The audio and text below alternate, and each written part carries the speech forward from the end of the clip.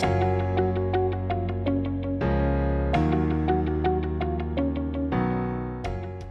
everyone, and welcome to Coming to Terms with AI. I'm Miri Bleicher, the social media manager here at Coco Hub. I had absolutely zero knowledge when it comes to conversational AI, chatbots, or voice bots. I need help. So I decided to create this glossary of terms even a newbie like myself could understand. So I turned to industry leaders to explain terms, ideas, and concepts in the field in a way that will make sense to me. And if it makes sense to you, to me, there's a good chance it will make sense to you. So today I turn to Maaike Groeneweger, conversation designer, linguist, and founder of Women in Voice Netherlands. Hi, Maaike. Hi, Miri. It's so good to see you and to be here. And before we start, I actually want to say, well, congratulations on getting my last name completely right. Yes. And that's because our languages, they share the same quite marvelous sound, I think. The g. Yeah. So, woo, thumbs up. Yes, I'm Miri Bleicher. So Exactly. Bleicher. Yes, no one says it right. So can you tell me what is a component? Sure. A component. Well, to start with, I love component. And to start at a real beginning, a component is just a building block. Just like, a piece of Lego, you can definitely see that as a component. And you can use components to buy bigger things. They're like smaller things that make up bigger things. Oh, did you build this? I did, yes. Oh, I actually bought it for my nephew, but he wasn't really interested, so that was a wonderful excuse to build it myself. Well, and as you can see, well, I guess that most people played with Legos, right? And in Lego, you've got like building bricks like these two, and you can put them together, and you can basically use them for anything. So they're like generic building blocks. And the great part about them is, the great thing is that you can actually reuse them in lots of different ways. And of course, we also have specific components or specific elements, really, like this one. This is like, it's still made up of, well, I guess of many components, right? It's got a hat, and you can actually change hats, you can change heads. There's all kinds of little attributes that you can put on, but this kind of component you cannot use to build a house. This one has a very specific function. It's a person, or even perhaps a persona, I don't know. It's definitely a very iconic one. So yeah, that's building blocks component in Lego terms. But if you look around you, you can find components anywhere. You can find them in nature. For instance, a tree is made up of components. It's got a stem, it's got branches, roots, leaves. And there too, you see some kind of reuse, because one branch can branch into two more branches, and it can branch again. So that's another characteristics of a component. They tend to show a lot of hierarchy. You can reuse them to build bigger structures. And of course, you can find components in bots. Shall I just continue, or do you have any questions already? Because I don't want to make it more complicated, right? We're here to make things easy. If you've got any questions, just interrupt me, right? Okay, so in bots, if you look at, well, actually chatbot builders, they work with components every day, because the first thing that you do when you build a bot is actually design a flow, and a flow is made up of steps.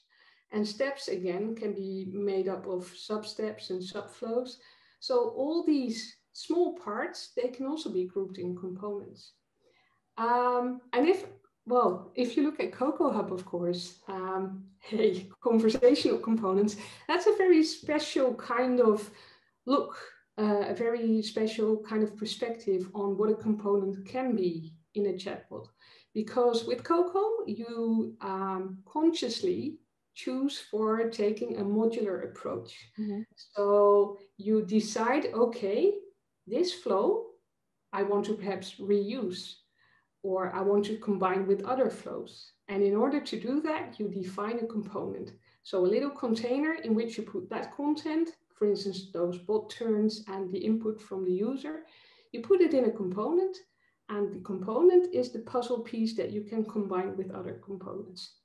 So that's basically a component in bot terms. Mm-hmm. Is there something that you see is like the necessary component, something you have to have in a bot? Well, if you look at the distinction that we just made, because that's actually a wonderful bridge to that answer, is that, well, you've got generic components and you've got specific components. And a good example of, for instance, a specific component can be a welcome flow. A welcome flow has one fixed place in your bot. You can only use it at the beginning. So that's a very specific one. But if you look at other types of information or other types of flows, those can probably be reused throughout your bot. For instance, if you have a bot that answers questions, then your flows are probably going to follow a structure that's basically quite similar for all questions, right? You're first going to determine, okay, have I understood the question? Do I perhaps need to ask some more questions to make sure that we're in the right problem and solution space? And then you get an instruction. And then after the instruction, you want to know, okay, has my customer been helped by this flow? So a problem-solving flow is something that you can reuse. So that's like a generic component. Mm-hmm. And depending on the kind of question that you want to answer, you of course put different content in it, but the structure can always be the same. And the same goes, for instance, for what your bot answers in case of a no match. For instance, if your bot hasn't understood a word of what you said because you're just not awake, or you're a woman. I mean, women tend to get recognized a lot less by most voice bots, unfortunately.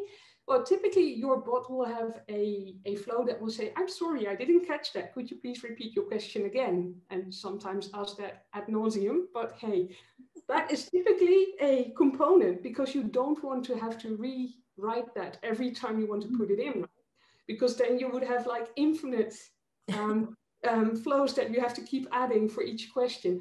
So there a no response or a disambiguation component. Okay, do you mean this or do you mean that? That would be a great thing to put in a component, because the wonderful things of components is that you can reuse them, just like the generic Lego building blocks. Amazing. So a component basically is a building block for a conversation, or if it's Legos, it's just an actual building block. Yeah, true. That's exactly what it is. Not more, not less. And the interesting aspect is that you can actually define what a component contains yourself.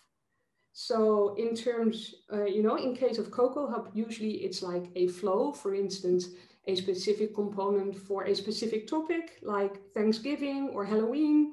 So that makes up a Cocoa Hub component.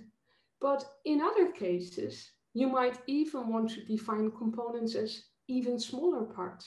For instance, if you have a bot that has two audiences, like say consumer customers and business customers, then it's really nice if you don't have to rewrite the entire flow just to use consumer products in one flow and business products in the other one. So if you create a little component there, which is typically called a variable for the product name, then you can leave the flow as it is and just, put in the component product. And, that component product contains lists of different products for different audiences. And depending on which audience is there, you can actually just change the product name. Wow. So that's that's where it starts to get a bit dizzying sometimes. Yeah, but it's amazing.